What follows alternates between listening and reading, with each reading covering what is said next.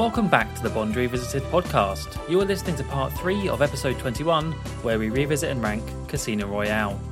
With Bond not being able to buy back into the poker game, he tries to take measures into his own hands and runs into a certain CIA agent. Join us as we take a look and eventually add Casino Royale to our rankings.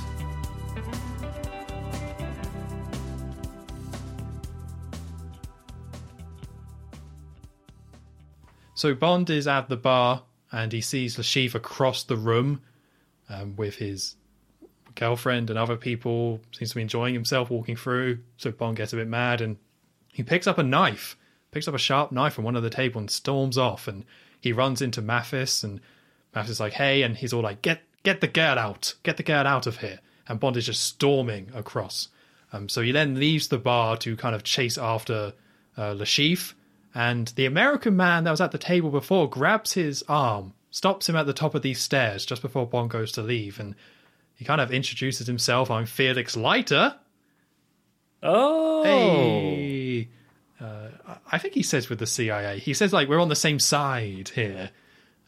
Yeah, brother from Langley, I want to say. Yeah. Is that like a military thing? It rings a bell. Maybe it's where CIA is. I don't know. That Langley rings a bell, though. So, yeah, introduces himself. Felix Leiter, CIA, and he sees the knife, and Felix is saying, like, oh, I think you have him. I think you could win this. But Bond says, I'm not buying back in.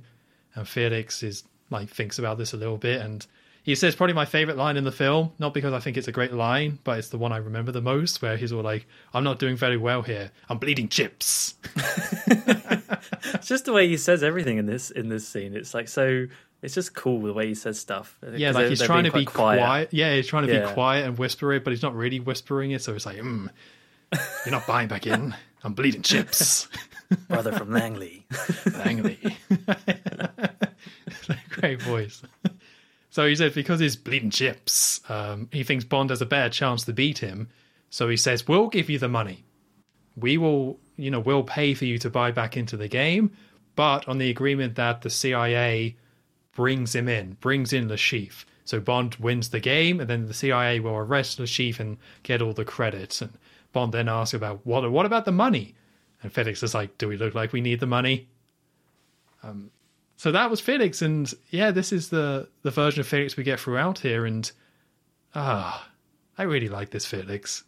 Yeah, he's great. Jeffrey Wright, I think is the actor's name. He's a great actor, and like even just this tiny scene we've just spoke about him, yeah, such an impression, and is a great match for Bond, I think, because also he's not crazy like older or younger, and it kind of is more believable as well that they would become friends.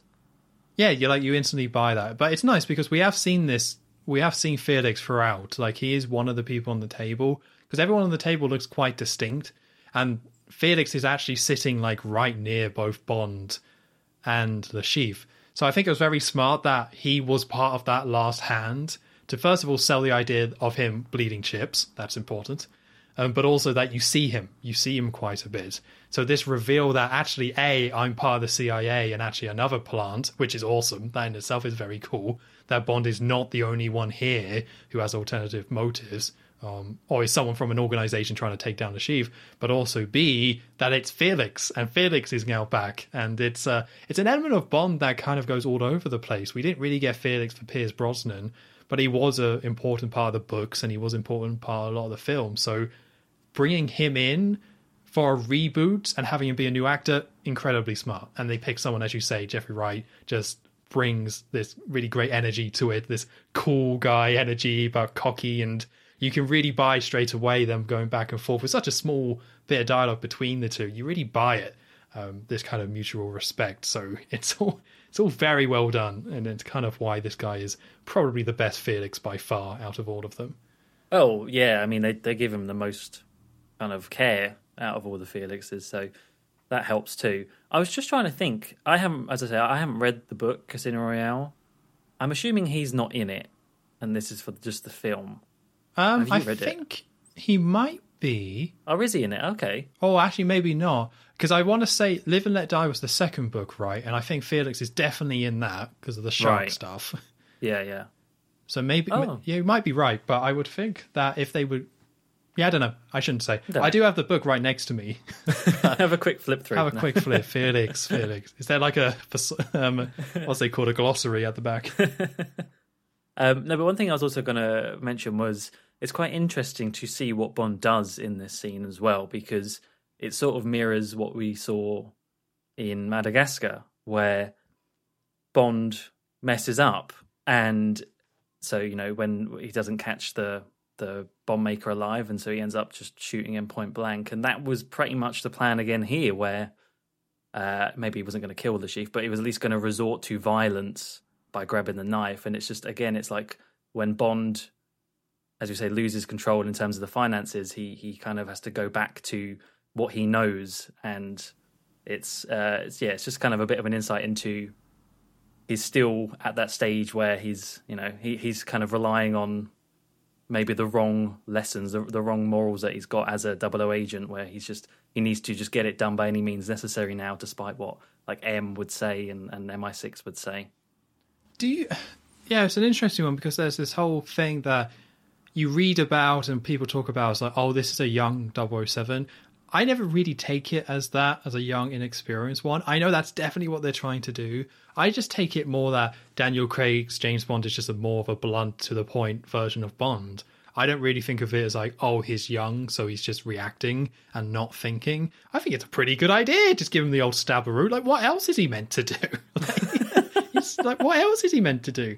I see it more of his style of Bond rather than Bond being young, because I'm not too sure if these elements really ever go away in the other films. I just think it's how Daniel Craig's Bond reacts. It's not because he's young. It's how he would probably always do it. It's like, I got a job to do. Let's go. I think they don't help themselves by what they do with like the Bond timeline with Craig as well, though. Like where they sort of do the time jumps a bit strange. I think if it was a bit more like, this is definitely the beginning, and then later on it moves in a more natural time rather than it's just jumps in being immediately past it, sort of thing. That doesn't help with this Bond timeline. But yeah, I don't know. I guess so. I mean, he is still quite like this. Yeah, I guess you could see it both ways. I think he is meant to be young and inexperienced in what this stuff is bound to. When I watch it, though, I don't see it as that. And I think the film is better off for it, honestly. I kind of like it. I kind of like having both elements, I suppose.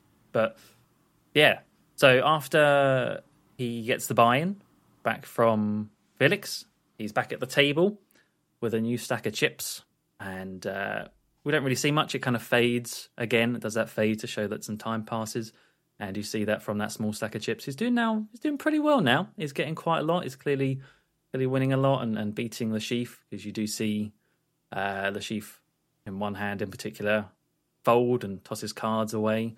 Very dramatic shot as well. It's like very low down, and you can see like the cameras like fly the cards fly straight towards the camera as well. But yeah, at that game we then cut to the bar, and we see a couple of martinis and another drink on a drinks tray, and we see a hand pouring some liquid into one of them, and it's Valenka. Oh no! Yes, she's back. She's kind of calmed down from having her arm nearly chopped off, and she's poisoning one of the martini drinks, because it's just very quickly then picked up by one of the waiters and taken over to Bond, who obviously looks at it and immediately has a drink. And you see that as he's drinking it, like the Chief obviously opposite him, just like so intently watching as he drinks it, not taking his eyes off him. And I was trying to work out whether there was anything, like, I was trying to think, like, is there like a little slight smirk there? But I don't think there is. I think it actually works better that there's just no reaction at all from him, but you can obviously know what he's thinking in that moment as Bond is drinking it. Yeah, I see it as it's his poker face, I guess, right? Like, yeah. The Chief has that tell, sure, but in other situations he plays poker, so he just keeps it cool and just watches Bond. He knows what's happening, but he just watches Bond get sweaty. Yeah, because he does.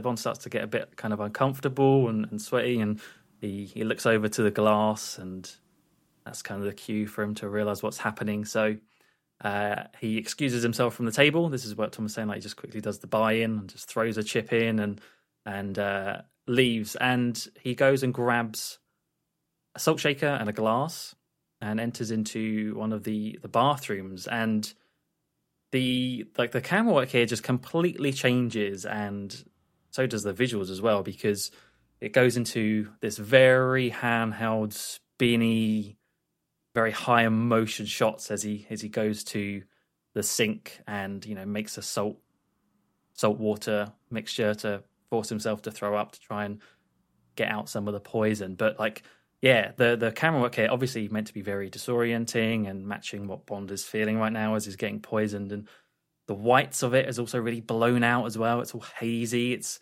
like a complete difference to, it's really like amping up the feeling that Bond is in right now. Yeah, which is very different to what we've seen before. We said that already. Very different, yeah. But actually seeing this all from Bond's point of view, well, it's like third-person shots. It's showing Bond, but it's using the camera work and the lighting and stuff to try and replicate what Bond is feeling. I think the idea is really cool. I love that Bond realizes quite soon what is happening, and he's a trained agent, so he knows what to do instantly. He's in a bad situation, but he instantly knows, go and grab the salt, go and grab the glass, and try and make yourself throw up. That's awesome. I love that small detail. It's very practical, but it's agents would be trained in this, so he straight away does it without real explanation. Yeah, I like that they didn't dwell on Bond getting, I don't know, making it really obvious that he's getting more and more poisoned. It's just very instantly, he knows, he looks at the glass and he's out. So yeah, it all moves very quickly. And after the little kind of strange scene in the toilet, he is outside the casino now. He's kind of stumbling in the middle of the road. He's very sweaty. His clothes are all his bow tie's undone, and everything. And he's stumbling across the road trying to get to the Aston, and almost getting hit by cars as he does so as well. Well, I think he does get hit by a car, kind of very lightly anyway. It causes him to flip around. And he gets to the Aston that's parked outside. And you get this kind of this is, again, the camera work is really kind of moving a lot here. It reminds me of the scene in GoldenEye with Natalia in the kitchen when she's trying to hide. And it gets very close to Bond as he opens the car door and sits inside. And he grabs something from the dashboard that we saw earlier, something next to it. And it's I guess it's like a sort of diagnostic thing that he sticks in his arm or his forearm or his wrist, and that connects through to MI6 as well. So they get you see them in their office back in London, presumably, and there's this sort of alarm that goes off on one of the computers, and they see that it's Bond, and so they get M's attention as well, because they can now read his diagnostics on their screens. They can see his heart rate and everything like that. So they say that he's going into cardiac arrest because of the poison. And obviously, this scene is all very very frantic and very quick, and there's all these people that are crowded around this computer screen, and they can talk to him. So they're saying, there's this one guy that's saying, you'll be dead within 2 minutes if you don't follow what we say. And so they tell Bond to take the thing next to the gadget in the dashboard, the defibrillator, and take out the pad, stick it on his chest. And you can see it sort of slowly start to charge up. It's got this interface to it, red line going across, and a big red button on it. And they're still trying to work out what it is. They're trying to do some analyzing and work out the poison. And the guy figures it out. God knows what the poison was, he says. But they say to Bond to inject himself with one of the blue combi pens in there. So he does that. And he needs to keep his heart going. So just as he's about to pass out, he needs to push the red button on the defib to give himself a shock, a jolt. And he starts to push the button, and it doesn't do anything. He starts spamming the button. They're all yelling at him, push the damn button, Bond. M's there. Push it, Bond. Take the bloody shot. That's what I thought. Yeah. And it's not working. And as he is passing out, he just at the last second realizes that one of the leads is not actually attached to the patch on his chest. And as he does that, he passes out. And you see everyone back in the office, MI6, looking worried, and it's sort of flatlining sounds and everything. And just in time, though, thankfully, at the last second, Vesper arrives. Vesper comes over to the car and looks around and realizes what's happened, and plugs in the missing connection, presses the button, and gives Bond a zap to bring him back to life. And you get this reaction from everyone, like a big gulp reaction moment from everyone as he comes back on screen. You know, heart rate comes back up, and Bond very quickly comes to from near enough dying. And the first thing he says to Vesper is, "Are you okay?" Which is nice. That's nice. The doctor, presumably, on the other end is saying to Bond, "You have to go to hospital now." But Bond is obviously not having any of that. Not until he wins the poker game. So, yeah, he heads back to the poker game. Another two sides of the coin thing. You get this a lot, which I like. Whereas, like, it's like almost those two worlds collide. Bond being not in a great situation and being quite rough, and Bond being very cool and collected, which is why I kind of like that moment of where he tries to leave and he has to be as quick as possible. Yes, to save himself, but it's almost like to save face. It's Bond having to transition to this, which is like, I'm in a really bad situation and I'm probably going to die. But it's nice to kind of see Vesper here, because, as I said, they don't actually have a massive amount of time to develop these two with the whole James Bond plot happening all around them. So we already know Bond saved Vesper, so now we have Vesper saving Bond. And they set it up a little bit, because when Bond drinks the drink, I think Bond sees Vesper staring at him, so we know Vesper notices probably something is up, so it makes sense that Vesper would come and investigate just to make sure Bond's okay. So that's smart. It is a bit silly that the wire's just not connected. It's like, who built this? You can tell there's no Q here, because that would not happen. Oh, Q would not be having any of this. This is probably a John Cleese one. Yeah. This is an R thing, yeah. Yeah, definitely an R thing. But yeah, so it works quite well. This does, to me, this always feels like it's like book Bond, right? This whole poisoning thing. So I associated it not so much with, well, I do with Craig's Bond, obviously, but this feels very much like they pulled it from the book. I don't know if this was from the book, but I feel like the idea of Bond going through a poisoning and just about surviving is something the book would do, or one of the books would do. So it's nice that they're putting that into this. It is very different. This is probably the most different Bond thing we've seen out of everything, just because of the way it's shot and the way it plays out and how he does almost die. But I think it makes sense to pull this element and bring it in for this film. Yeah, especially if, like I say, once again, I don't know if this is in the book, but obviously that would have been in the 50s, so they sort of modernise it with this idea of the car gadgets. I think the thing with the scene is it's not actually that kind of James Bondy in a way. Well, I mean, it is, but like it's filmed in a way where it's an easy thing to make a tense scene, isn't it? Someone flatlining and the button's not working sort of thing. It's an easy target to have as we need like a bit of suspense, we need a bit of tension now, and the way they film it adds. But I think like I'm not saying that in a bad way. I think it's like a really good use of it here.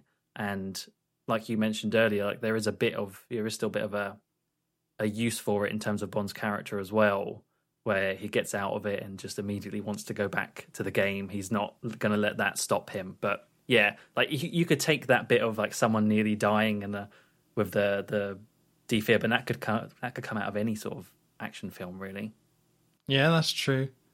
I do but like again, this. Not a bad thing. Not a bad thing. I do like this whole sequence. I'm not like massively into it. I don't think it's like, a brand new dimension for Bond. I think it's just it's decently tense. It's interesting to see them do a different kind of version of this, or Bond to be poisoned and to actually take you through it. And Martin Campbell knows his stuff, so he knows how to kind of shoot it and make you feel it and have it be tense. And it works well with Vesper helping at the end. And I mean, this is probably the most useful the car is in the entire film. yeah, because you're right. Actually, it doesn't really do much else. It doesn't do anything really. This is the most helpful it's been, like with the defib. So really, it's just a car battery that would have done the same thing. But it's very flippable. That it does its thing there later on. So. Oh yeah, very helpful there. So yeah, I don't like necessarily love this scene, but I do think it's good. If it wasn't in the film, I wouldn't really miss it. But I think, yeah, in terms of doing something a little bit different, sure, it's solid and it's quite interesting to watch. So yeah, with that, Bond has to kind of put himself together, and after nearly dying, he heads back to the poker table, and we see that before Bond enters, Le Chiffre is cleaning house. He's doing very well. I don't know if there's less players now. I think there's only 4 players now. I think it's 5, and Felix is just about to go out. That's right, yeah. So a few more people have left, and poor Felix is down to his last million with his chip, and loses, of course. So yeah, you're right. It is down to 4 by the time that Bond comes back in. It does seem a little bit unfair that you could do that. Could you just leave the game and then come back when it's just 1v1? Yeah, like it's like I said before. I think you can probably just have a system where if you're not at the table, you're automatically paying your blinds. Right. Bond did technically pay his big blind, which I think would give him 1 loop around, and I guess depending on the time, I don't know. They don't really go into the timing of it, but yeah. So you would be bleeding chips, as a certain American would say, the whole time, and you would never get chips back. So the other person would just wipe you out. Yeah. Eventually, because of how many hours these games take. So Bond does eventually come back in, and he looks like nothing's happened at all. Really, he comes back in looking just as smartly dressed and everything, and obviously that gets a bit of a reaction out of Le Chiffre. He's very much surprised that Bond is back, and he comes and sits down and says, "I'm sorry, that last hand nearly killed me." So. Great little line there. Love that. Great quip. Potentially the first quip we've had, I want to say. But yeah, great quip. Great quip. And one of the kind of workers there kind of says that with this next chip exchange, it's the final phase of the game. Just 4 players left. And I don't know if there's another fade here. I think there might be because we then kind of jumped right to the end. So we get 5 cards revealed on the table. What is that called? Is that a river? No, I don't. I don't play Texas Hold'em, but whatever it is, when like all the 5 cards are on the table. Do you know? No, off the top of my head, it's like, I think each card has a name. One is the river. One might be the flop or the flop. I think, something like that. Anyway, see, I didn't learn that much about poker from this film. You can tell. So yeah, with all the 4 players, the first one, as Tom said earlier, they're all quite visually distinct. So one of them has like long white hair. And he goes first, and he goes all in with like 4 million, I think it is. I think it's 6 million. No, I think it's 4, because then the guy does 5, doesn't he? I thought this was 6. Oh, no, yeah, the other guy has less. Yeah, you're right. Yeah. Because, then there's a rather big man next to him that also goes all in. They're all very confident, and he goes all in with 6 million. Or no, 5 million. Doesn't matter. They're going all in. And comes around to Le Chiffre. He raises to $12 million, so we're getting a lot of money now on the table. And this is where Bond is really like staring out, trying to read him. Vesper and Mathis are looking on at the sides, looking very nervous, obviously. And Bond then also decides to go all in with like $14 million. So there's now, I think Mathis does say at one point, there's 100 and blah, blah, blah $million in the pot. So, everyone's very confident basically on this last round. They all check and everything's ready. And there's like almost like a bit of it's just this one scene where it's like everyone literally staring at each other. It's like a Mexican standoff sort of thing. Yeah, every player left in the game just intently staring. And it's time for all the hands to be revealed. It kind of follows the same order. So the first player does it. I didn't pay attention to what these first 2 people got, but I think they were all. Yeah, the Japanese man has a flush. Yeah, and then the man afterwards, he has an even better hand. It's a full house. Then Le Chiffre reveals his, which is a higher full house with aces. So yeah, they're all doing better than the last basically, and Le Chiffre is looking very smug because it's a very good hand, I suppose. And there's all these. But as it's time for Bond to reveal. He does so, and it's a straight flush. Gasps, and there's even a bit of an applause for Bond, as that's the winning hand, a straight flush, and kind of you see a very, very small amount of what Bond did earlier with Le Chiffre, but definitely not to the same extent, because he like has a brief moment of looking like he's dying inside, and his eye starts to bleed, like starts to weep again, and he just very quickly walks off. And yeah, Bond's done it. Bond's beat him. It's a very exciting hand. I do wonder if, because I would assume Le Chiffre, the point of his character is that he can mathematically calculate the odds. So he probably calculated the odd that Bond would have a 5 and a 7 to make the straight flush work, and would calculate that as being worth going all in on. But it turns out that Bond does have it, which I think goes back to a little bit of it probably was against the odd, but just like what Roger Moore was explaining to Chrissy all the way back in those films, it's all about Bond being who Bond is and being a bit more rash and stuff. Although, you know, Bond had those cards, so he was completely right to do that. Like, of course you go all in on that situation with a straight flush. But yeah, I'm assuming that was against the odds if somebody was to actually figure it out, what the chances of that was. Oh, for sure. I mean, I think all of these, I don't know the ins and outs of poker, but having such a hand where like everyone is better than the last, like surely that's quite rare to have that. So I don't know. Yeah, with the chief walking off, Bond goes up to Felix and says, "He's all yours," ready for the CIA, and walks over to Vesper, who's there, and she says congratulations, and Bond is very hungry, so celebrations are in order, so they go for dinner together. Yeah, it's all very nice. Yeah, I mean, he's won. It's like, hey, well done, Bond. Everyone's very happy. And it just kind of caps off this casino stuff, which I think I've probably already covered it, but they just do it so well. It's just so interesting and exciting, but they don't get too into the nitty gritty.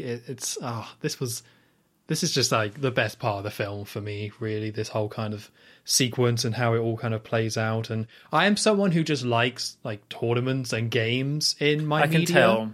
Yeah. I can definitely tell. Yeah. And this ain't Squid Game or anything, don't worry about that. But it is a very a good version of this. And the way it plays out, like it keeps you on edge, it doesn't get too complicated, and actually fitting all of this into the film was just so smart, and they just bring so much atmosphere to these games, and they have all the stakes in the background, because I think that's what some media kind of forgets with some of these sort of games. You need the background to be really strong and build in that story to make you feel it in these moments. And having Bond almost go through like the hero's journey throughout this casino, where at first he's really cocky and then he has his low point, but then the hero comes back, but oh no, another obstacle, and now he's done it, hooray, Bond. Like they've almost like put that into just this casino game in the middle of the film, which is really cool. It's a film within a film here, and yeah, I think we said before, but there's only so much you can do to make card reveals and things interesting, especially if you're not as into poker as other people. But they did it well, like just everything to do with the reaction shots, simple things, but you know, the reaction shots, the music cues, the little kind of stings to know that, oh, that was a big moment or whatever. It's all you need really, and they did it kind of flawlessly, I would say. Definitely, yeah, love this part of the film, love it. So after that, we cut to Bond and Vesper alone in a restaurant. I'm assuming it's part of the hotel, but it's like empty. Like nobody, It's a massive room with a ton of tables, but it's empty. It's just them in a corner eating together. I have to assume that the poker game ended at some silly hour in the morning. Oh, yeah, that probably is it. Yeah, like 5 a.m. or something. So it would just be them celebrating. Yeah. So they're sitting down having some food. Vesper, I think, gets a message on her phone and says like, oh, that's Mathis. And they're saying that the Americans are closing in on Le Chiffre. He's about to be arrested by the Americans. So Bond is having his drink again, the martini, and he says, I think I'll call this drink a Vesper. And she says, because of the bitter aftertaste, which I thought was kind of fun line. But Bond says, no, because once you've tasted it, it's all you'll want to drink. And they have a little bit of a laugh, so it's quite a nice moment, the back and forth. So Bond then spots her necklace and says it's an Algerian love knot. I'm not too sure if she's been wearing this the whole time. I want to say no, but it would make sense if she was wearing it the whole time. Yeah, I don't know actually. Maybe she put it on after the whole shower stuff, because I don't remember seeing it on her at first. No, neither do I, but it's obviously important to her. Yeah. Yeah. So Bond looks at that and says, oh, it's a love knot, so that means he's a very lucky man, implying that Vesper is already with somebody because of this love knot. And then Vesper changes topics and saying, does it bother you about killing all these people?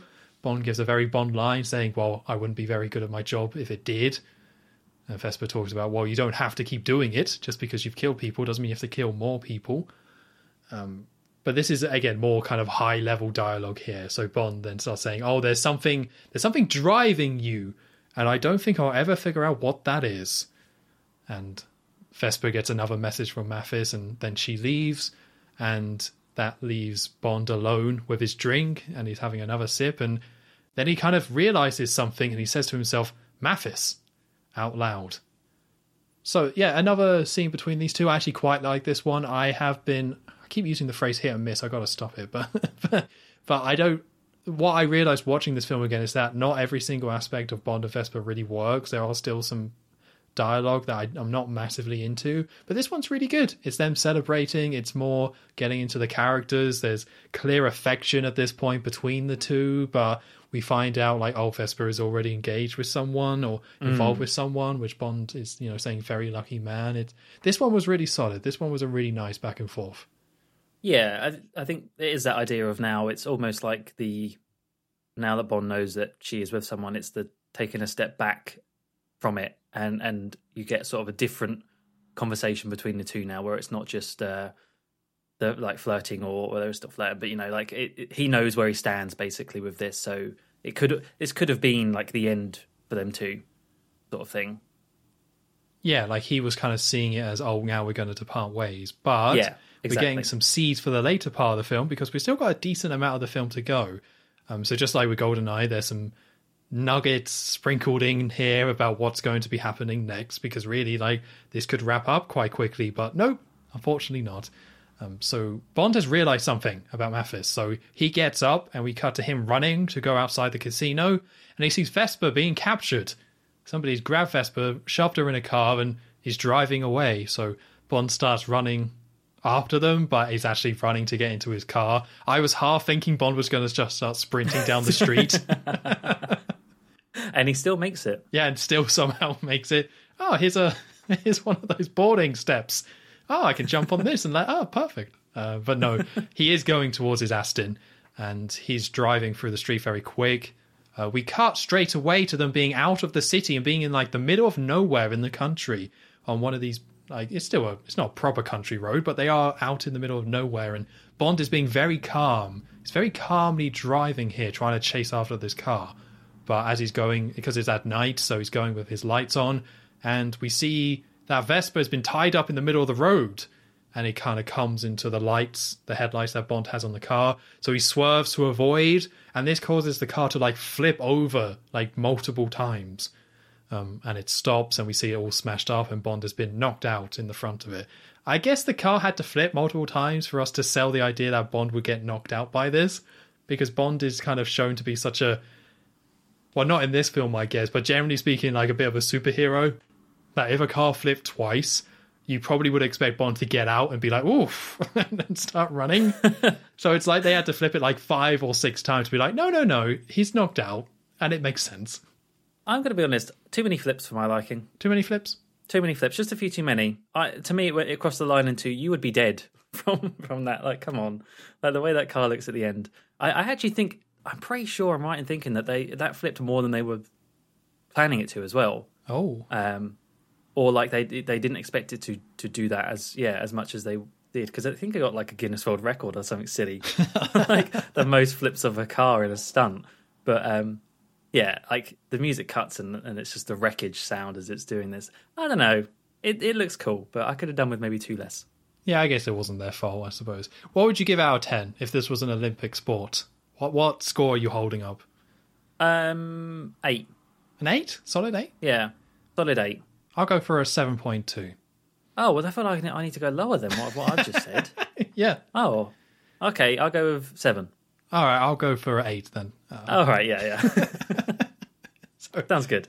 So Bond has been knocked down in the front of the car, and we see some shots of some weird shots, actually, of some guys like dragging Bond, and there's some breathing. They're like some first-person shots, and it's all kind of blurry. So this actually reminded me a little bit of GoldenEye, where Pierce Brosnan had something similar when he was in the jungle, where he's coming to, and it's all blurry, and you don't know what's going on. Yeah. So it's some of that coming back in. Because I was going to say, we've never seen this in Bond before. But no, we actually did in GoldenEye. So Bond gets thrown to the ground, and they're still out in this middle of nowhere, almost like on this field by the side of the road. And there's a load of guards, like everyone in black, kind of surrounding them in a circle almost. And we see Bond get pulled up, And the bald man, the one that has been around Lashif the whole time, gets a knife, stabs into Bond's arm, and removes the chip. The chip that MI6 put in the arm all the way back in the Bahamas. He removes that chip, and we see Lashif is there. And the bald man gives him the chip, and the chief says, well, your friend Mathis was really my friend Mathis. No, not Mathis. So Mathis was a traitor, and they carry Bond and throw him back into the car. So here's question time. How did Bond figure that out? How did Bond figure that out? Yeah. Figure what out? That Mathis was a traitor, so he needed to go and chase Vesper. Well, I was thinking, I did wonder, that scene when they're after the dinner where he just looks and goes, Mathis, what does he actually realise there to make him do that? And my thoughts are that, well, he's just being misled, right? But I don't know. What do you think? I don't know.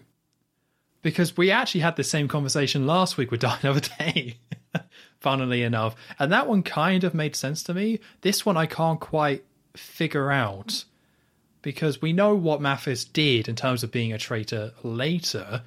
But the only misinformation here is that I guess Mathis told Vesper on the phone or text her like, oh, the Americans are arresting Lashif, which makes sense to me. But then when Vesper says she has to leave because of Mathis, that seems fine to me. I don't know. I'm guessing this is just Bond thinks there's something like there's some things he doesn't quite understand, like about the tell. So he's just kind of associating that with Mathis. I don't. Or maybe he doesn't fully figure it out, and maybe he is just a more suspicious. And when he sees Vesper be kidnapped, that's enough to confirm something's up.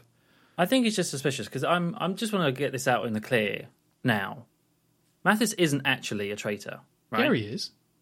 No, I don't think he is. Well, the chief just says your friend Mathis is my friend Mathis. I think he was doing that just to trick him. What? For what purpose? To make Bond, I don't know, to throw Bond off the lead. What lead? Well, to think of how I don't know, but I just think he just captured him. But he's got him. Isn't the next film they clearly say that Mathis was innocent? Oh, maybe. I don't remember that, to be honest. My impression from this film is because the chief says your friend Mathis is my friend Mathis, and all the other things that get associated to what Mathis did, which I think M does address and they do talk about and say, oh, maybe there's another explanation, but I don't think that makes any sense that the chief would say your friend Mathis is really my friend Mathis, because I don't think he would try and trick him like that. I think he has to be a traitor, at least in some form. I don't know. Honestly, I don't know. All I'm pretty sure of is that it's revealed that he's not. But that's in the next film, I guess. So I don't remember. Then. Yeah, I guess we'll see that next week, but I don't remember that part. So I guess we can debate and argue with that. Yes. With Bond being captured, he gets thrown into the back of the car, actually. Like, the chief gets him thrown into the back of the car, and we see Vesper in the back as well. So Bond is kind of pretty much passed out in the back, and we see Vesper next to him. So we cut to the two black cars that were there before, arriving at like a dock at night. And the girlfriend of Lashif, and I just put evil woman in my notes for this character. And that's because initially she just seems to be she's just a blonde woman that's attractive that hangs around Lashif. But then she gets a lot of like evil looking shots. Like when she puts the poison in the drink, there's like a dramatic turn of her looking. And she doesn't like go super evil, but it's like, oh, she's mad. She's definitely, yeah. Yeah, she's a nasty one. She really stood out to me because of all these like shots they had of like, she's a nothing character at the end of the day, but they make her look kind of evil for just like a henchman's girlfriend or a villain's girlfriend. Yeah. Yeah, so they like, they're inside this like old ship, this old rusted up ship. I want to say inside the hull. I'm not too sure if that's the right term, but yeah, inside this big old ship. So the evil woman and Vesper and one of the guards go into one room and they lock the big old doors, which are, the very oldie time ship doors where you spin the circle to lock them. So they disappear into there. And inside the main area of the hull, we see the bald man who was always around the sheath. He gets a wooden chair and he like gets a knife and cuts the bottom of it out.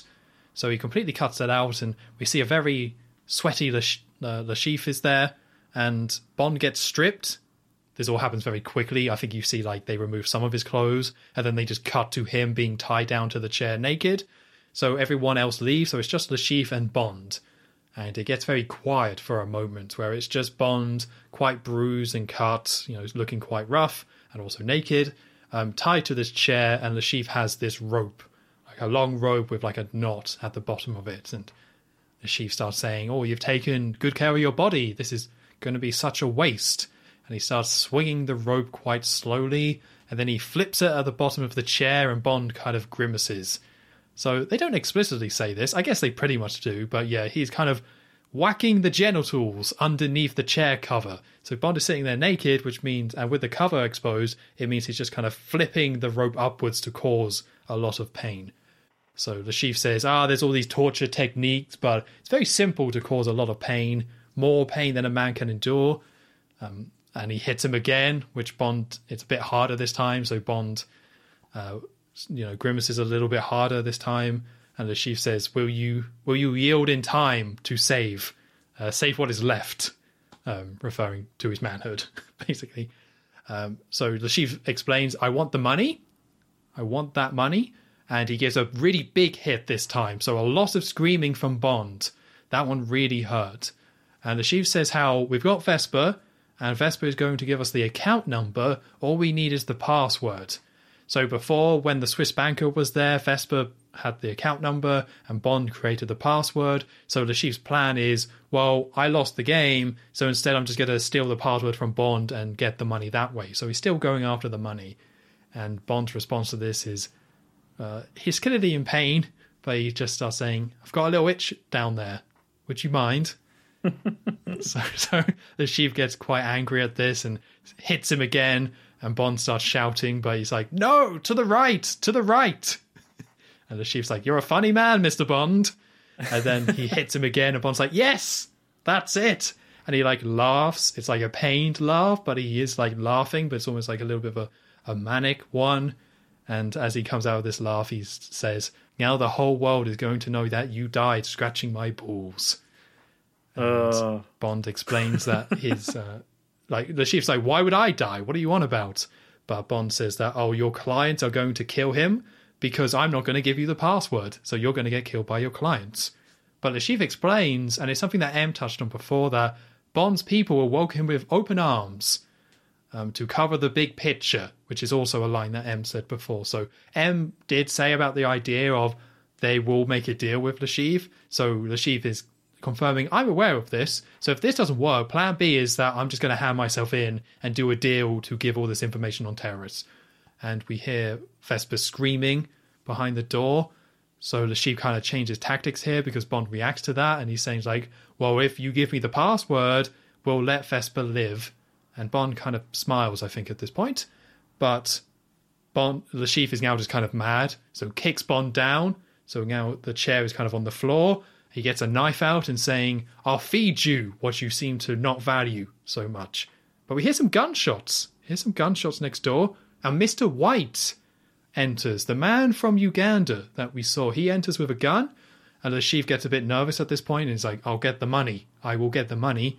And Mr. White says, "To our organization, money isn't as valuable as knowing who to trust." And he shoots the chief. And we get a first-person shot from Bond's perspective where the chief lands on the floor with a bullet on his head. And then it cuts. And what a great scene. Like, something we haven't really seen before with the torture. We did see a little bit with the World Is Not Enough, but this is Bond completely exposed in more ways than one. Oh, yeah, for sure. And just having to deal with torture. But they do it in a very smart way, as in they kind of get the humour in there. The humour doesn't really make me laugh that much nowadays. I think it's all pretty funny jokes, but they balance it out. It's really, really grim, the situation and what's happening. But I think what's great about it is that they managed to suck out some of that grimness, so it still somewhat feels like a Bond film. And we get something that we've just never really seen before. And I think Daniel Craig does a really good job of portraying it and doing that balance. Yeah, you took the words out of my mouth. That's exactly what I was going to say. Like, this is...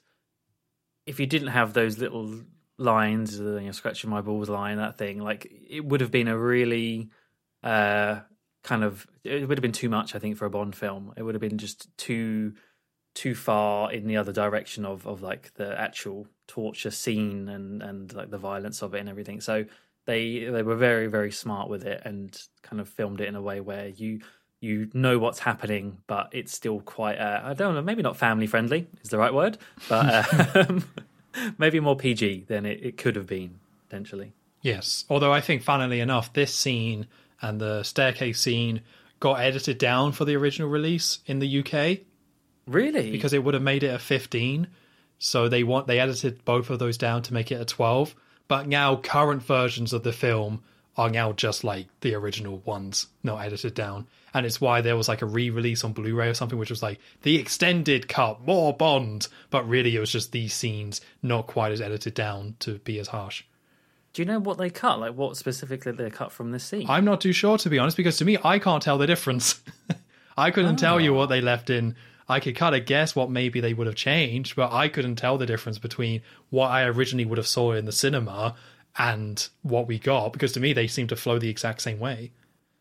Yeah, I guess that's a sign of a good edit there. But yeah, very good scene. Like it's just such a left field in terms of the stuff that we've seen. It's we saw a little bit of torture in Die Another Day, but very much a kind of superficial level compared to this, and it ticks the boxes of, well, it's not Sweaty Sean, but it is Sweaty Craig. Sweaty Craig is good, and Sweaty Lashif as well. So yeah, no, it's great, and I think Craig is really great in the scene as well. So yeah, I explicitly remember people laughing out loud at these jokes when I saw it in the cinema. Yes, people definitely laughed. Yeah, and I think that could have been. The thing is, like, this sort of scene could easily be quite uncomfortable, but it doesn't feel that way. I mean, it feels uncomfortable in the sense of it's a torture scene, but it's like you still watch it. Like it doesn't put you off that much. So yeah, no, it was good. Yeah, and I think we haven't really talked that much about Lashif. We have a little bit, but I really like him in this scene because he is also very sweaty and very panicked. It's very different. Like he is in desperation mode. So there is this like power struggle going on between the two. Yes, Bond is in a bad situation, and clearly Lashif has an upper hand in certain aspects. But I love that Bond points out certain things about all his clients are going to kill him, and Lashif is just like desperate at this point, and you actually really feel that, and it goes to Mad's performance of him, of taking him seriously, but also being a bit lame. But I feel like he's portrayed in a way where he's not actually all that lame. He actually kind of does have this great presence to him. He's not my favourite villain or one of my favourites, but he gives a really good performance, and I think he fills this role very nicely, especially for, you know, they're not trying to go too over the top with the villain and the schemes and things like that, but he's still very much a Bond villain and is taken quite seriously and is kind of tangled up in something much bigger than himself. So it's all really great stuff. And I think it all comes to a head here, where it's just those two in a room and the power struggle between the two with the back and forth. It's very effective. Yeah, I don't think the thing with the Chief that I've never really considered, I don't think he's an amazing villain either. I think the thing with him is that he's very, very good. It's just fortunate that he's also in a very, very good film, which really kind of elevates the character. But I think in isolation, there's nothing amazingly kind of different than what we would have maybe seen before with a villain. It's just well acted, I guess. So yeah, I suppose, and also there's an interesting point about how, like, yeah, this villain isn't taken out by Bond. Like Bond doesn't do anything. In fact, if Mr. White hadn't come along, then who knows what would have happened. But it's actually a completely different means of getting rid of the villain this time. Yeah, it's a very different type of showdown, I suppose, because that's ultimately what this kind of is. It's the final showdown between the villain. And of course, we still got a decent chunk of the film left. But I like this idea of the organization kind of being in control and thinking about who Mr. White is. But I think what I like about Lashif is their interactions, Bond's and his interactions throughout the film. It's maybe not something you really massively remember about the film because there's so much about it going on. But actually, this is some of the better interactions between a villain and Bond. And they maybe don't have as many iconic lines as some of the more famous names, but I think they actually have really good back and forth and competition, especially when you got them staring at each other in the casino and the contrast between the casino and this. It's like, I think those interactions are incredibly strong throughout. Yeah, definitely.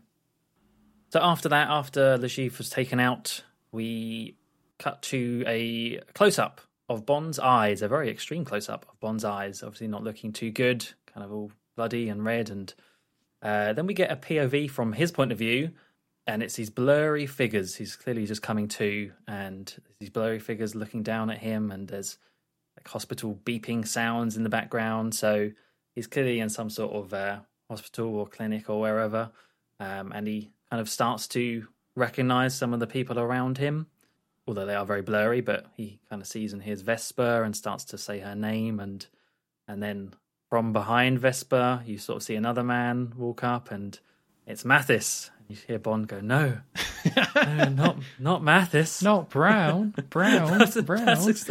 That's exactly what I thought. But it is a little bit cheesy, this bit, because you even get like a sort of dun dun dun sort of sound as well, where you're like, "Oh no, Mathis is here," because he has been set up as the traitor.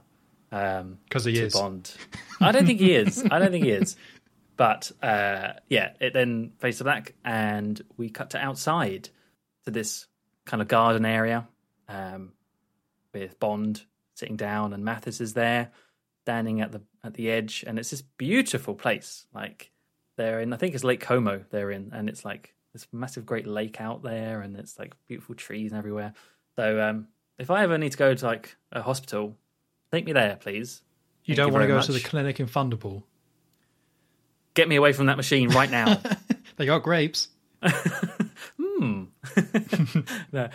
So yeah, Bond is sat down, and Mathis is talking to him and asking whether he knows why Bond and Vesper were kept alive from that previous situation. Because obviously they were. Le Chiffre was killed, but for some reason Bond wasn't, and neither was Vesper. And Bond is being very blunt here. He's kind of like avoiding answering questions from Mathis, because obviously he presumes he is the traitor from what Le Chiffre said to him. And so he asks where Vesper is, and Mathis then like goes to, he says, "Oh, I need to give you this," and starts to make him a drink. I think it's all these things about like they're clearly trying to make him look evil, because he also, like, he's wearing glasses in the scene as well. He looks a bit more sort of shady compared to how we've seen him before as well. But he's like, "Oh, I drink this," and it just makes this mysterious little concoction to the side. But I think it is just a big red herring, if you ask me. And he goes and asks Bond if he saw who the killer was. Also asks, "Is there anything else you remember that can help us?" And Bond replies, "Help us or help you?" And as he says that, two men come from behind Mathis and kind of stun him with a taser gun and drag his body away off screen. So yeah, that's Mathis dealt with, at least according to Bond. So later on, still at the same place, at this lovely clinic, hospital place, it's Bond with Vesper this time. Vesper kind of wakes him up from this chair. She says that she can't resist doing so because of the way that he looks at her when he wakes up. Oh, she says it makes her feel reborn. And then you get this line from Bond: "If you've just been born, wouldn't you be naked?" It's just the way he says that. It's very childish. But yeah, Vesper's like, "You can have me anywhere." She's clearly warming to Bond instead of loathing, as he puts it. Being very lovey-dovey together. The sun's shining, it's all very idyllic. And then just at that moment, they get interrupted by the Swiss banker is back. Mr. Mendel comes. Mr. Mendel. Hello. He's here. He's here with his briefcase to transfer the winnings, to deliver the money after the competition. And at one point, Bond says, like, "Oh, you didn't bring any chocolate with you," being Swiss. And he's like, "I'm afraid not," and does this really cheesy laugh. I love this man. I want to be him. So yeah, he says he opens his thing to reveal like the computer on the briefcase and asks for the account number and the password. So Vesper puts in the account number. That's what she was in charge of, being the accountant, and then asks Bond to put in the password that he chose at the beginning of the game. And he says, "Oh, go on, you can do it," to Vesper. And she said, "I don't know what it is." And so he starts to spell it out for her as she types it in. And it's the word Vesper. That's her name. That's her name. Now, I'm going to point out something. when you see Bond put it in at the very beginning, it definitely doesn't line up on the keypad. Got a mind. It doesn't. And I made a point to go back and check that, and it does not. So, Martin Campbell, for shame. Fraud. For shame. So, yeah, with that, the funds have now been transferred, he says, and he's got to go. So he runs off. That's it from Mr. Mendel. Just a little visit from him. He's a very busy man, I'm sure.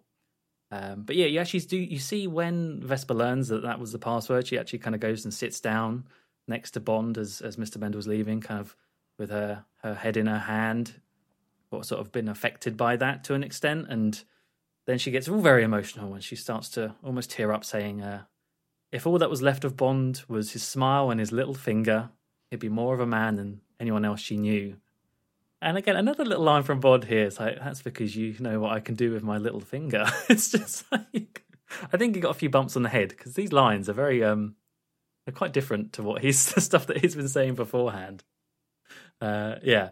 So she, like, because he's making light of that, this is when she sort of kind of goes into him a bit and says, oh, you've still got your armor back on. And he goes in to say that, nope, it's all gone. She's stripped it. And whatever is left of him is hers now. So they are now madly in love, or at least according to Bond. So they kiss, and it starts to rain. You see all this rain, like torrential rainfall, come down, and so you see him head into one of these clinic rooms, hospital bed, and all the equipment there, and they're like literally tearing the clothes off of each other and on the bed, and they fall off the bed. So yeah, they're having a great time. So conflicted about all this, because I feel like this film did the hard bit correctly, which is over the course of the film, build up these two characters' personalities and the way they bounce off each other and have chemistry and go through all these different kind of events to make it so they would fall for each other. And then they get to this bit and the dialogue is just so all over the place. Like, I like some of the lines. I don't think this is all bad or cringy, nothing like that, but some of this stuff, it just feels so off to me. Like, when Vesper's all like, oh, you can have me anywhere as soon as Bond wakes up, I'm just like, oh, God, that just doesn't... I just don't think she would say that. And I think the quality of the dialogue here is just a bit too all over the place. Some of it works, some of it doesn't work, which is kind of how I felt throughout the film. But this is the part of the film, especially when I see this scene, where I just start to I don't really like the rest of this film. There's still some good moments for sure, and things that I do enjoy, definitely. But this scene to me kind of in my head signals the beginning of the end. And this is where I might go and get some ice cream or something. Oh, that raspberry ripple ice cream is back. Yeah. Oh, it might have been, yeah. But yeah, this is when I kind of just like, there's some good stuff here, and it doesn't all play out badly. Just, this dialogue, I think, needed a little bit more work. And the Swiss banker helps massively. Oh, for sure. And I like that they try and put some humour in here. Again, I don't quite... my little finger line feels a little bit more... not gross, but on the nose than we've seen from Bond, which might have been the point, I don't know. But I don't know if I really buy the armour line from Bond, and she's saying all about not letting her in. I don't know. I just don't think it really sticks the landing with this stuff. And I do buy them together, so I'm not like, oh, I don't buy these two together at all. Like, they've done the hard work to make me buy it. I just wish the dialogue and chemistry here was a bit better. I would totally agree. I think with this part, watching this again now, this is the part of the film that I always seem to forget. It goes straight from the torture pretty much just to like the collapsing building in Venice that we're going to see. Like, this whole section with the clinic and this dialogue, it always slips my mind. And I think you're right. It's probably just because the dialogue is just not great. And I'm trying to work out how necessary it is for a lot of this stuff, because as you say, I'm buying into them being together now from what we've already seen. I don't know how much more of this, like, literally can't keep their hands off each other stuff we need to see. And it does. One of the things about this film is it is long. Like, it's a long film, and I do think maybe this part could have maybe been a bit tighter. I don't know. It's like, I get why they needed it here, but also some of it is a bit off. It's really difficult, though. You know, like this, I think, ties into how ambitious this film is. As you say, it's a long film. And I don't know if they necessarily needed to cut anything, but it's so ambitious what it's trying to fit in here. Because, yeah, this is the longest film by far. Well, not by far, because On Her Majesty's Secret Service was stupidly long, which I guess also makes sense because they did a very similar thing of having a Bond film and a Bond adventure, but also Bond falls in love at the by the end and runs away. So it's the same thing, so they're for a similar length. So I think it overall still does it well, but just needed a little bit more work.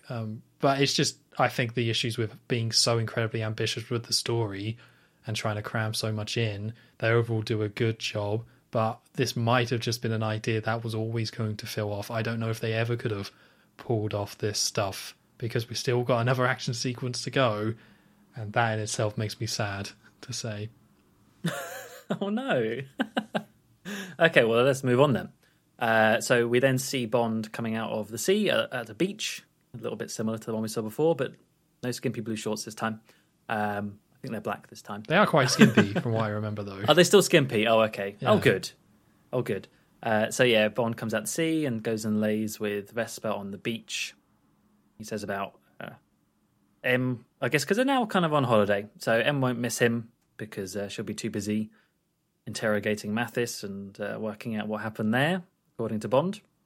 So yeah, he thinks that it was Mathis that told the chief about his tell, and also about how they knew about his implant and his arm. And you sort of do get this, I mean, maybe it's just in hindsight I'm saying this, but kind of very fake response from Vesper when she's like, oh, I can't believe it. It was Mathis, really? Sort of thing. But that might just be me putting that on afterwards. So, and this is where the implant stuff gets mentioned. But I think we said it before, all the way back when it was first put in. I don't think it has anything to do with anything. I guess it's just another piece of information that somebody could tell to hammer that home. On the inside. But in terms of the actual practicality of it, it has nothing to do with anything. It's just info that somebody could tell to harm Bond. Yeah, that's exactly it. Then Vesper asks if everyone has a tell. I can't remember where that leads from, but yeah, if everyone has a tell. And Bond says, yes, everyone except for her. And maybe that's why he loves her. Aww. Enough to leave MI6, he says, to travel the world together and get an honest job, although it would have to be her that would do that. Because he wants to leave MI6 with what little soul he has left, he says, and the two of them kiss. So yeah, this is Bond sort of very quickly. We've seen him join 00, and now he's ready to leave it. Isn't it? Yeah. Thanks, but no thanks. Like, I wonder if there's is in that time frame where he can just leave without any issues. It's like, it's only been a couple of weeks. It's probation period. Yeah, exactly. But this is where, for me, also, I think it makes sense that he's not super young and inexperienced. That I guess it depends how inexperienced you want to say, but it makes sense to me that he would be doing it for like a couple of years. So he's still early on in his career, but not literally the first mission he does after he gets 00. Makes more sense to me that this would be like 2 years on from that very first opening scene. It's not what it is, but to me that would make this feel a little bit better. Yeah, no, you're right. It would. It doesn't quite match up, maybe. But we do come to know that Bond, like he doesn't care anyway. Especially Craig's Bond. He's like, yeah, whatever. About MI6, I'll leave. Who cares? So yeah, after the kiss on the beach, we get this wide, sweeping shot of a sailing boat as it's heading in towards Venice. We're moving on to Venice now, and we see Vesper is steering the boat, and Bond is sat down further up, and he's on a laptop, on another Sony Vaio, of course, typing up an email to M, using the MI6 emailing Outlook, I don't know. And he's writing an email, very, very short, brief email that just says he's tendering his resignation, and that's him done. So he sends that, and the two just kind of smile to each other. Yeah, he's out, or for now at least he thinks he is. And we see them kind of further now into actually the canals of Venice, and Vesper is there with a phone with her camera, taking some photos of the buildings, and she then spots, kind of on the dock side, walking along by them on the boat, this very mysterious looking man very strange looking man. He's got a hat and he's got these glasses, but one of the glasses is like a sort of, well, one of them is like a normal glass and one's like a sunglasses, like one's blacked out. Very identifiable, that's for sure. And you sort of see him look straight towards the camera, more or less. So he's spotting Vesper there. And then something comes in front of the camera, some crate or something blocks him from view. And then when it passes by, he's gone. He's vanished. So Goodness. You get this, my goodness me, where did he go? You get this little shot from Vesper of confusion almost, or I don't know. Do you get a reaction from Vesper there of like she clearly is onto something, seeing that man there? Yeah, I think all this stuff is decent. I think this works a little bit better. It's like this. These scenes are quite short, and they kind of had to be because we are like 2 hours into this film at this point, and now we're going to have to play out this love storyline. Which, so it's all quite short, and I think the stuff with Bond resigning and stuff, it's all pretty good. It's all pretty decent. I don't know. It all just comes down to the fact we're 2 hours in at this point, so it's paced well enough, I suppose. But I don't feel much strong feelings about this stuff. It's a pretty big deal, but to me it's like, yeah, Bond and Vesper are running away together, so let's just play out all the stuff you would expect with Bond saying, oh, I don't have any soul left, I'm going to resign and go.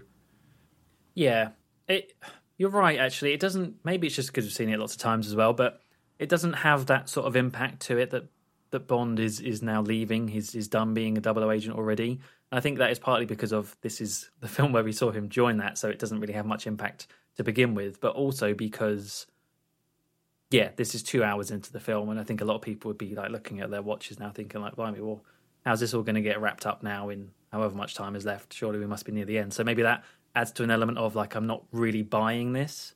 Like, I don't know. If there's another film where, well, there is another film, I suppose, where Bond does leave MI6 earlier on in the film, you actually do realise maybe there's a bit more weight to it because you have the whole film to play out from that. But this is so near the end, it's like, well, you know what's going to happen, really. Yeah, I think On Her Majesty's Secret Service did it better, where it's just them getting married. Yeah. I think that's just kind of makes a bit more sense. So I guess you would assume that Bond is going to be leaving MI6 with that, but the focus is on, hooray, they're getting married. And I think that works better than what this is about, which is them running away together and Bond making it all official. It's not bad by any means, but I think On Her Majesty's Secret Service did it a little bit better. Yeah, I'd agree. So they've now arrived in Venice and they've got some sort of hotel room, and we start on them with their feet in bed. Didn't need to see that. But they're naked in bed together, so a little bit of foot play. So Vesper gets out of the bed and puts a dress on, and she says, I gotta go to the bank. Bond says, I've got more than enough money to pay for all this, but she's saying, I want to pay my half of this wandering that we're doing, because they're going on some sort of global trip together to run away. And she checks her phone, because she gets a message, and she says, it's my employer. And then she says out loud, her replying, I'll be back in 1 month. And then throws a pillow at Bond, quite playfully. And then they head out. So we see them kissing in the lift, being very coupley, holding hands, all that stuff, and more kissing. And they leave the hotel and they agree that they're going to meet up in half an hour. So we cut to Bond kind of watching the square, because this is another case of a very busy area. We've had a lot of these and we have it again. So Bond is like watching the square, and he gets a call from M. And M says, oh, okay, you're leaving, but that's not what I'm here to talk about. I've got a very nice man from the Treasury who is wondering when you're going to deposit the winnings. And we get a dramatic zoom on Bond as he's kind of realising, because, well, we already did that. We had Mr. Medal, or what Medal? How dare you, Mendel. Get his name right. Sorry, Mendel. So he thought that already happened, but M is saying that isn't the case. So he was like, don't worry, I'll deposit the money today. I really like that phone call, by the way. I just found it way funnier than it had any right to be, just because it's like M being so like officey. She's like, so you'll be depositing it today, yes? Okay, thanks. All right. It's just like, it's just almost like Moneypenny in that scene. It's like, that's M doing that. Yeah, you're right. That would have been what Moneypenny would have done. She would have been the one to call. Yeah, you got the man in the background looking all impatient by the window as well. Yeah. And M's like, he's here right now. Can't really talk. Yeah, I don't know. That's just strange to me. Yeah, so Bond calls up the Swiss banker, Mr. Mendel, and says, like, what funds did the money go to? And he's like, well, we put it in the account that you told us, Mr. Bond, the account number. And he's like, it's actually being withdrawn as we speak in Venice Bank. So he hangs up, and he then sees a message on Vesper's phone, because I believe he's still in the hotel and she left the phone, and says, there's a message saying, let's meet in 30 minutes. So Vesper's gone to meet up with someone. So Bond runs outside. It's a very busy crowd. He's storming through the crowd. He enters the bank. Vesper isn't there. So he goes back through the busy crowd, and he does see someone in a red dress, who I thought they were going to have some mystery to do this, but no, it's just Vesper. It's not. Straight away spots her. Yeah, it's like, red dress, perfect. So runs after Vesper. Vesper kind of goes down this alley away from all the people, and Bond gets his gun out and starts creeping behind her. So she hasn't spotted Bond, and Bond is just basically following down all these different alleyways, all very kind of enclosed, and Bond following. And eventually we get to this like small courtyard type area surrounded by all these buildings. It's a courtyard, but it's very kind of dark, really. So Bond sees a man with a gun watching this small courtyard. So he just sneaks around and shoots him really quick, which is quite a cool shot, because you think Bond's in one place, and the guy is looking that way, and then he just quickly shoots him in the head. So he's not messing around. And Bond is watching Vesper and sees Vesper gives a briefcase of, we assume, the money, to the man with the weird glasses, the one with the hat and the glasses, gives him the money. But in classic Bond fashion, the man is just like, oh, you're there. Because Bond doesn't hide very well, again. Oh. Yeah. Oh, yeah. Oh, dear. Yeah. So, yeah, he's there. So they see Bond, and he grabs her as a hostage and is like, I'll kill her. And I think Bond says, not if I kill her first, something like that. So the sunglasses man, who has some goons with him as well, and they carry her away, and they get carried into a building which is all walled off due to a construction. So there's like a sign saying construction in purpose, and you see a load of like construction materials in front of it. So Bond goes in to follow, and he sees a crack. Like there's a crack through the door, so he peeks through, and he sees that there's like some goons waiting for him. So they're pointing their guns at the door, waiting for Bond to come through. But he also sees like these yellow bags in the water, which are full of sand. I want to say they're sand. I thought that was just air. Oh. Well, I felt like something like puffed out of it when he shoots it later. Oh, really? Sand wouldn't really make sense. At all. I don't know how the things work in Venice, but I just assumed like, there's buildings that are collapsing, so they just stick these big balloons at the bottom. Yeah, so this is like an old Venice building, as you say. So it's like part of the canal, so there's like a load of water in it. So this building is almost like being floated by these big yellow bags. So Bond decides, I'm going to shoot one of those bags. So he shoots it to cause some commotion. And then he starts shooting, he storms in and shoots the guards as well. And he then shoots another one of the yellow bags. And we see, because the bags are being burst, the building starts sinking and water starts rushing in. And we cut to some not reaction shots, but people outside noticing the building starting to crumble. It starts to come down. And we see that Vesper has been locked in the middle of the room near the top in a lift, in like a metal old school sort of lift. She has been locked inside for some stupid reason. So Bond starts walking up, and the sunglasses man is just shooting at Bond and is missing. And it's lots of shots of the building kind of falling apart. And it then goes quiet for a little bit because Bond is kind of looking around with his gun, and we see the goons looking around trying to find Bond as well, and Bond just kind of knocks one of them out with a plank of wood, and one of the guard falls down after being knocked to the middle, and he's shooting his gun, which means he shoots some more of the bags that were holding up the building. So Idiot. I know, really messed up. And during all this commotion, the briefcase of the money falls into the water as well. It like slides away, I think, from the sunglasses man. He loses it, and that falls into the water. So it's more shots of the building falling down from the outside. So Bond is like fist fighting one of the goons. The sunglasses man tries to shoot Bond. He uses that as the goon as a body shield. Even more shots of the building collapsing. Even more Bond fist fighting. One of them like slices at Bond, so he like electrocutes him with a wire.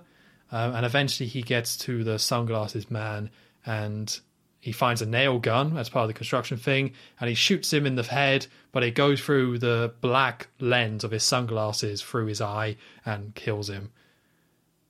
Oh, this was exhausting to watch. Like, I feel like I go through different phases with this scene, where sometimes I watch it and be like, no, that's all right. That's not too bad. It's all right. But on this particular day, when I watched this film, I was like, I am not into this in the slightest. I just find it so tedious. I think it's the Bond just fighting a load of people and just the building collapsing. It cuts so often to outside the building, showing it collapsing, and it doesn't look impressive. I'm not really all that interested in it. I think as an action scene, it's fine. But at this point in the film, just having an okay action scene means it's pretty rough. I'm just not interested in any of this that is happening. And so I guess the sunglasses guy gets a cool death. I think that's a really appropriate cool death, a very James Bond sort of death. But I just don't find this very exciting or interesting. I don't find the actual like fighting stuff too. I mean, it's fine, you know. Nail gun thing's kind of cool. I was actually going to say the complete opposite about the building being destroyed. I thought that was really impressive. And I think that's maybe coming off the back of like what we saw in Die Another Day with like terrible CGI. I thought the building being destroyed looked really good. I was actually kind of surprised at how good it looked with all the CGI of it collapsing, like the wide shots from outside.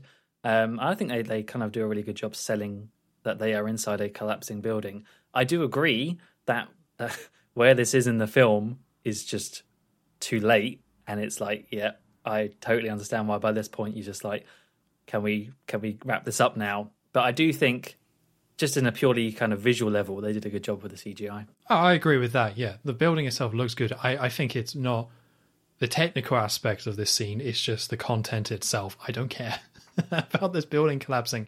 And I think they are trying to find like a smaller scale action scene, because that's what this film has mostly been about. Obviously, we've had some bigger scale ones, but they want this more smaller one. So they've managed to keep it to this building in Venice. And I guess it's an interesting idea. I just don't think it's not strong enough on its own to support this. And it just comes across as they have to kind of rush through it a little bit as well, which is why I think the whole shots stand out to me in a negative way. Because they have to keep cutting to Bond fighting goons, and the building collapsing, Bond fighting goons, the building's collapsing, Bond fighting goons, and I'm just, oh god. But because this was the end of the film, yeah, I think there was a consideration here to keep it short, but that almost makes it worse. I don't want it longer. I just don't want it, I guess. It's just... But sometimes when I watch this film, it doesn't bother me. When I watched it for this one, it does bother me. So it's unfortunate. But I have flip-flopped on this film so often, and it mostly comes down to this scene and whether I enjoy it or not.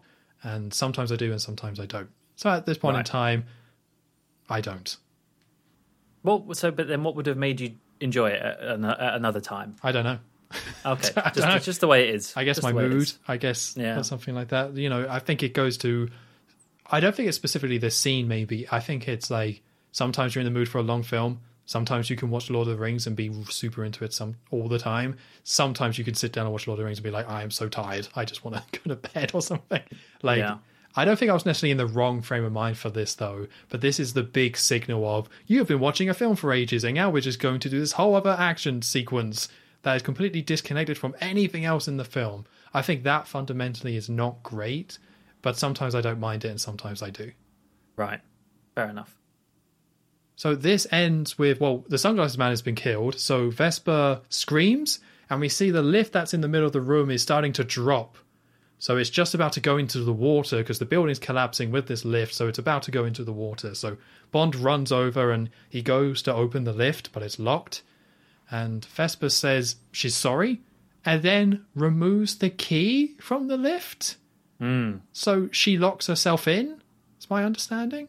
Yeah, she locks herself in. Ugh. So the building is still... I don't like that. The building is still collapsing.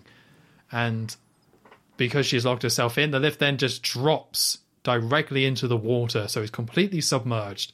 So Bond dives down and swims to the lift, and he's trying to open it quite frantically, but can't. And you see Vesper quite calmly looking on at this. So she's been submerged, but you've got a very calm Vesper and a very manic, crazy Bond. So Vesper swims over and holds his hand, and kisses him one last time before letting out like this scream, and she goes from being very calm to just suddenly taking in all this water, and it's very panicked and kind of starts reaching out as she's drowning, and eventually you just see her turn into a corpse basically, and she starts floating with that harrowed look on her, or like dead eyes, and Bond is able to like half open the lift and reaches inside but just can't get to her while screaming. And we cut from that to shots above the water where Bond comes up with Vesper in hand, so he was able to get her out, and puts her on top of the building that was destroyed and tries to bring her back but just can't, and looks very distraught, extremely distraught, like very, very broken, not like about to cry, just completely like, yeah, distraught is the best word I can think of it. So he's breathing very heavily, but he stops breathing so heavily and hugs the corpse, and we see somebody was watching all of this, and it was Mr. White, and he walks away with the briefcase full of money, the one that Vesper was there to exchange, and he now has the money. So I complained a lot about the action scene. This stuff is great. Oh, it's amazing. I love this stuff. Yeah, I don't quite buy about Vesper removing the key. That bothers me a little bit. But the way this is all shot with the way Vesper is and the way Bond is and the tragedy angle of all this is like as good as you could possibly do it. Oh, for sure. But for being in a Bond film and having everything else that we've seen so far, all the action, all that, all the quips, all the blah, blah, blah, but they still managed to get this in at the end, and it is shot just so well and so kind of just front and center in the camera. Like, as you say, you see her go from kind of looking on at Bond inside to then just drowning, like straight up drowning right in front of you, and turning into just that corpse, that lifeless body in front of you. It's really, it hits hard, and it's kind of a very, well, hugely emotional moment to end the film on. And just Bond's reaction, like him being so crazy, it's how you know this means a lot. But you know, her drowning, you almost see it's shot like you're seeing what Bond sees. Yeah. Which makes it really more effective. And having her be stuck in this lift, it means that you're almost getting like a private showing in a sick way of somebody drowning. And that in itself is like, oh, it's quite heavy. But it's not gory or anything. It's just quite grim and bleak. But it needs to be grim and bleak to sell this all. And just seeing it all be underwater, like it's already very blue as well. I don't know if that was part of it, the whole color choice of, oh, everything's blue, but there is something to be said about showing it underwater, and her drowning like that. Yeah, no, it's great. Again, I don't know if I quite buy the key stuff. I guess the idea is that she's choosing to drown and die, which maybe Quantum of Solace kind of justifies that a bit more. I'm not too sure if that's how that should have played out.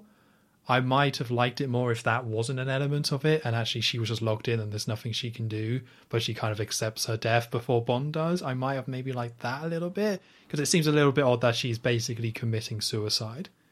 I like that, though. I think that works for me. The idea of it being that the guilt associated with what she's done is enough to make her want to end her life I think that adds to the character for me. Okay, fair enough. I mean, yeah. You could see it either way. That also makes sense. I'm just not, I don't know. It doesn't matter too much because I think the scene is still very powerful and well done. I might have been interested to see an alternative version, which is actually her making these decisions has put her in that situation, but she kind of accepts that rather than actually killing herself or being very deliberately killing herself. But like, it totally makes sense what you're saying. I can see that too. Yeah, so we're pretty much at the end of the film, more or less. We see Bond. We're still in Venice, but we see Bond on the boat on his own. I don't know how much time is going to have passed here. Not much, I don't think. Not much, but enough time for Bond to kind of gather himself anyway.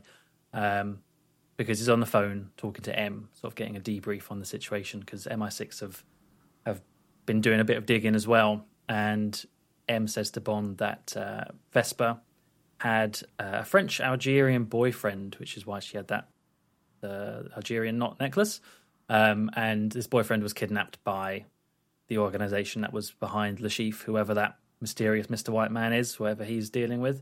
They took her boyfriend and kind of blackmailed her, threatening to kill him and that's how they kind of got her into their system. Now, I have a question: is how far? I don't. Maybe I'm missing something here, but like, was she a double agent like from a long time back, or was it relatively recently, like when Bond got involved? Oh, I don't know. That's a very good question, though. I would assume it was all specifically for this, but at the same time, like, Le Chiffre was the one getting the money. So this almost feels like if Le Chiffre won the game, then she wouldn't have needed to do anything. Yeah. This almost feels like a backup plan the organization built in. So potentially Vesper was all right and not really activated before she was needed. But then it depends if you think Vesper is the traitor or Mathis is as well, I guess. Because if Mathis wasn't, then Vesper would have had to been involved the whole time to feed information. But then I guess she would have been feeding information to Le Chiffre. Yeah. So... But, yeah. And maybe this comes together. Maybe this is why Le Chiffre said, Mathis is my friend, to protect Vesper's cover. Yeah, that's absolutely it. It's got to be, right? Damn, that does kind of make sense. We got there. We got there, folks, after 17 years. We got there. But no, yeah, so M's basically saying that they've done the digging now on Vesper, and, you know, they paid too much attention to their enemies. They didn't look at their friends, people inside the system, which is a bit of a big oversight, to be honest. And she actually goes to ask Bond, you know, how are you doing? And Bond just completely ignores that, doesn't answer at all, and just says that she left her phone and that she must have known that he would check it. And this is where Mathis comes up, speaking of Mathis, because M says, oh, this must clear Mathis then. And Bond says, no, you know, still keep on with him. Like, he's still distrustful of him, basically. And then I guess that's why we do learn more in the next film about what happens to him. M says M's clearly like looking out for Bond a bit more emotionally here, because she asked that question before, and now she's saying if you need more time, and Bond just like interrupts and is like, why would I need more time? And then you get the line, the job is done, the bitch is dead. And I'm pretty sure that's straight from the book, that last line anyway. So he's clearly just cut that cord completely in his mind, kind of mentally, to Vesper now. For now anyway. And yeah, he's cut the cord. It never comes up again. Don't worry about it. No, that's it now. We never think of Vesper at all. That's all wrapped up in a nice little, she's dead, the bitch is dead, we can all move on. Yeah. A nice, neat bow on top. Oh, it really came together nicely. But no, with Bond saying that, M then sort of probes a bit and says, well, have you ever thought about why you're still alive after the torture scene? And so M thinks that Vesper made a deal to keep Bond alive in exchange for the winning, so she did as much as she could, and that to an extent she probably knew she was heading to her death with what she knew and what she had done. So yeah, like there is still a little bit of something there for Bond to latch onto, but potentially. But yeah, the trail's gone cold, according to M, and that's where Bond hangs up and looks through. He's got this little pile of her belongings next to her on the boat, and grabs her phone and actually sees a message on there, a text message that's labelled for James, and it's got a name. It's got Mr. White, who we've known, but yeah, that's Mr. White, and a phone number for him as well for Bond to work from. Yeah, this is where I think M has that role, and Judi Dench being Judi Dench is really, really strong. Yeah, I think she just kind of plays this perfectly, and we've had a little bit of this, I feel like, in other films. I can't really think specifically, but M just matter-of-factly explaining the situation and taking Bond through it, and when she's all like, oh, you don't trust anyone, do you, James? And he says no, and M's like, so you've learned your lesson. That's all very good. It's like she's not being super motherly or anything like that. She's being very like okay, good, that's fine. And I think the impact of the last scene to then transition that into M just explaining what's going on and catching you up and talking to Bond, it's all good stuff. Like, she's like the perfect person to be talking a lot in this next scene, because you know someone like Bond is not going to be talking a lot. You just need someone like M to take you through it, and she's just the perfect person for it. Bond is just there to say, one word answers basically in this and just get it over with, according to him. Yeah. So yeah, we have one last little bit of the film left. So Bond now knows about Mr. White, and we cut to a car entering this very beautiful estate on a lakefront. Is this the same one that Bond was recovering at? Well, it looks very similar. I'm assuming it's in the same place somewhere in Italy, because it certainly looks the same. Yeah, it looks like the same. It's very distinct, so I think it is. Yeah. And this car comes and drives in, and Mr. White gets out. And he goes and stands near the edge, looking out to, as I say, this very beautiful scene, this lake out there. And he gets a phone call. And we hear the voice on the phone, and it's clearly Bond saying, Mr. White, we need to talk. And Mr. White replies, who is this? And as he says that, he gets shot from afar, from off screen, in his leg, which causes him to drop down to the floor, start scrambling around in pain and crawling up to the steps of this estate. And as this is happening, like the Bond theme is like ever so quietly kicking in and building up momentum, because the camera pans up to the top of the steps, and there's Bond, of course, suited up, looking the part with a gun in his hand. He looks down to Mr. White and responds, "The name's Bond, James Bond." And there you go. Bond theme kicks in, and that's the end of the film. Oh, that's his name. Oh. I thought it was James Band. James Bland, yeah. Yeah. What an ending, though. Blimey. Oh, yeah. Hell of a last moment. We finally got it, yeah. Yeah, that exciting thing and Bond being there. Yeah, it's tricky, though, because it's almost like portrayed like Bond has gone through his transformation to make Bond Bond. But again, I don't really buy that kind of thing, but I think that's just more me. But it's such a badass moment. It's such a cool thing to... And the music is just perfect, having that original Bond theme kick in and having the line. It's just, that might have been the first thing they decided to do when making this film, because it's just kind of a perfect way to end a reboot like this. And you've got to give it to Dave Arnold here. Like, that version of the Bond theme... They use it so many times later on, even when he's not the one scoring the film, because it is just so good. It's like probably the best version of the Bond theme, personally. Yeah, it's just an updated version of the original, isn't it, really? Like, yeah, to the point where you would just assume it might be the original if you weren't sure. Yeah. Yeah, and also I guess this movie ends on this note of this cliffhanger. I guess we'll talk about it more next week, but... When I originally saw the film, I thought that was incredibly cool, the idea of this organization and not really knowing what's going on. It takes a little bit of the edge of some of this stuff, but this was incredibly intriguing. I was like, what is this organization? Who are these people?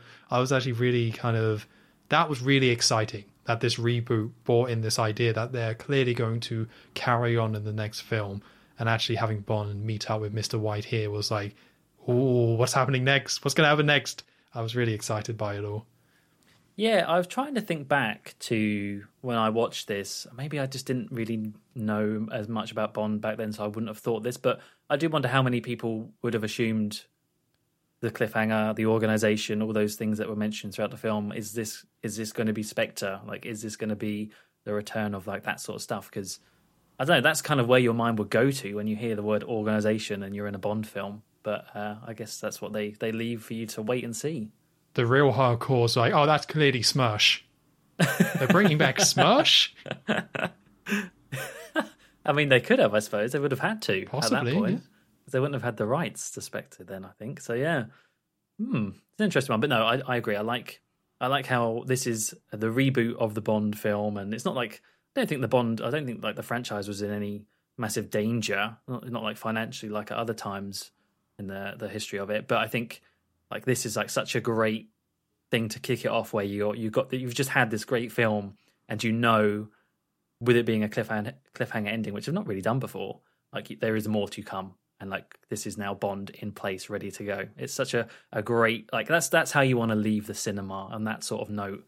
Not like some other films we'll talk about later, but yeah. No, yeah. So that was Casino Royale, and with this being a odd number film, that means you go first, Joe. Okay, well, I'm going to keep this very short and sweet, because I feel like we have talked a lot about this film, and I think I've made pretty much my opinions very clear on how I feel. But this is number one. It's number one. Oh, he's just saying it, people. It's without a doubt. Like, 001. I looked at the list, and there's just like From Russia of Love is still very good, don't get me wrong, but there is just so much of this film that is flawless. I think at the beginning, when we did our initial rankings of top fives and bottom fives, this hasn't really changed, but I think I might have mentioned then that like everything about this was great, and even the pacing. I think I would retract that a little bit and say that little section there between that we talked about, the torture and then the Venice stuff, I think that bit does kind of take the wind out of your sails a little bit. So it's definitely not perfect in that regard, but I think everything else is. I can't really think of a bad moment in the film. I think it gets the Bond character perfectly. It balances that idea of the character of him and where he comes from and the inner psyche of him to an extent, and it also gets in the action and the quips and the scenes with M, and yeah, like I really don't want to just repeat everything that I've said before, but like it's just a really great Bond film. It's just great. When I look at your top five, though, I think they all have some version of pacing issues. Yeah, I don't think it's probably. I mean, is there a film that doesn't in the Bond films, Bond franchise? I don't know, but this one, it was more apparent to me this time watching it. That could also be because we have watched 20 other Bond films beforehand as well. Yeah, that's the interesting point about this. The context is different for me watching this than it was any other time I've seen it. Yeah. So it's number one for you, Joe. It is, yeah, without a doubt. Okay. I think it was number one overall for you, right? At the episode 0? It was indeed. All right, that makes sense. All right, so I guess it's me. Where to begin? It is Casino Royale, and I think the thing that stood out to me is that it's incredibly ambitious. Incredibly ambitious how much they try and ram in here, that they're trying to set up a new Bond, they're trying to reinvent Bond, they're trying to like play off some of the older elements a little bit and try and do new twists and things like the Bond girl they're trying to do differently, and they're trying to adapt this book and bring it down to earth while also having a new Bond, while also setting up the franchise as a whole, while also telling a very different Bond story with Vesper, and it's incredible just how much of it works. I think a lot of it is Martin Campbell coming back and his smart filmmaking, where a lot of these scenes are just, there's like a real style to this film and a real class to a lot of things, but it can also be quite brutal and gritty and quite harsh at the same time, and it does both of those sides extremely well. So as a film, it's a great film. It's a really great film. It's a really great time. So as I already mentioned, or just mentioned, that this film does feel a little bit different having watched all the other ones before it. And I think that mostly means that some of this stuff with Bond and some of the references, I already said it's hit and miss for me, but yeah, they're hit and miss for me. Some of this stuff I thought was actually not that great. The stuff with the drink I didn't really like, and I think sometimes it works and sometimes it doesn't. Not a huge deal, but I feel like I found this stuff a lot less charming now that I've seen the other 20 films in a row. Like, I just don't care about that stuff as much. And sometimes they could have a fun notes and sometimes they're not. And then the stuff with Vesper, overall very good. And like I said, this is a very ambitious film. They were trying to cram a lot in. So the fact that they did Vesper as well as they did is pretty damn impressive. But at the same time, because of how much they're trying to cram in and how much heavy lifting the dialogue has to do, it does mean sometimes it falters. And I think sometimes these scenes are just a little bit off and don't work as well as they kind of should have done. Again, I still think Vesper's very good, and I think they pull it off very well. But some of these lines and stuff, I'm just like, oh, that's a bit off. And yeah, we have to go back to the pacing of it. I didn't enjoy that Venice stuff all too much. I think there's still some really great moments in there. Vesper's death is still a really great, haunting moment that really sets up the character very well. I think that is great. And they do go through it quite quickly, but I just did not need another action set piece, and especially one that I don't think was all that interesting at the end of the day. It's not a very interesting set piece, a house collapsing in Venice, especially because it's like they're just randomly in Venice now, so we're just going to do this set piece. So it does get hurt by that pacing. It doesn't really mean the film is bad or anything like that, and I think a lot of those elements do work and are really strong, and I definitely did overall really enjoy it. But you know, to me, it's like when I watch this film, I'm talking about one of the best Bond films ever made. It's right up there. It's a film I got a lot of nostalgia for. It's the first one I saw in the cinema, so I got a lot of love for this film. I think a lot of it is really great, but we're now talking about ranking these films, so I have to look straight at the top, and this one's quite easy. it's better than Thunderball, everybody. so it goes straight above 4. And then From Russia with Love, I think I much prefer this film. It's just more my style of Bond. So now we come down to GoldenEye and Casino Royale, which makes sense because they were directed by the same people and had a lot of the same goals. And do I like Casino Royale or GoldenEye better? And I'm going to say that I like GoldenEye better than this.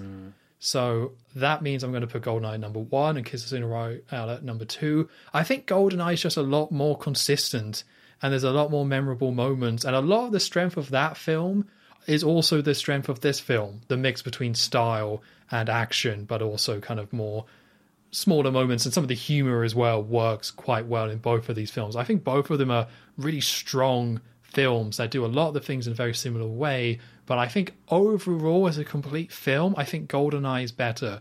And my problems with GoldenEye is more like the villain, and the pacings could be a little bit better, but it's still pretty good.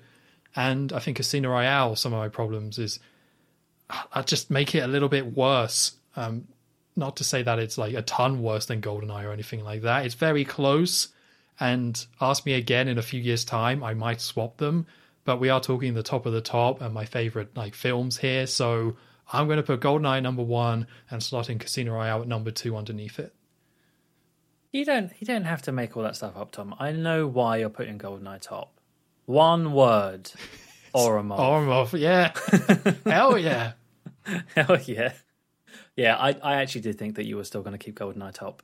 Because I just think back to that episode and just how much you were, complimenting it. And it makes sense as well. Like, you're right, it's the same director. Martin Campbell has a great track record in the Bond franchise. I do wonder if he'll ever come back. He's quite old now, but I think he's still making films. I'd like him to come back. I have faith in him. I would as well. It's a massive shame he didn't do the sequel to Casino Royale.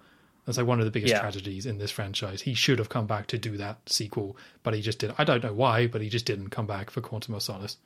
Yeah, and that kind of links in what you were saying. This Casino Royale is such an ambitious film, so much so that it's not even really finished in one film, and you have to have another one. And so that's why we end up with the first proper sequel in a Bond film, like a direct sequel coming up. Well, I guess if you include Diamonds Are Forever, but that's... Yeah, that's like a little bit funny, that one, isn't it? So yeah, a little bit. Just a little bit. Little bit. But no, this was great to go back and revisit Casino Royale. I did have a good time overall, but yeah, I definitely saw it in a different light because I saw the other 21 films. I think when I originally saw this and when I generally see it, it's more in a vacuum. Or when you originally saw it, it was like 4 years after Die Another Day. So this was such an incredible breath of fresh air and such an exciting new direction for the franchise that it's still those things. But nowadays we have a complete set of films for Daniel Craig, and seeing them so close together, it just feels different.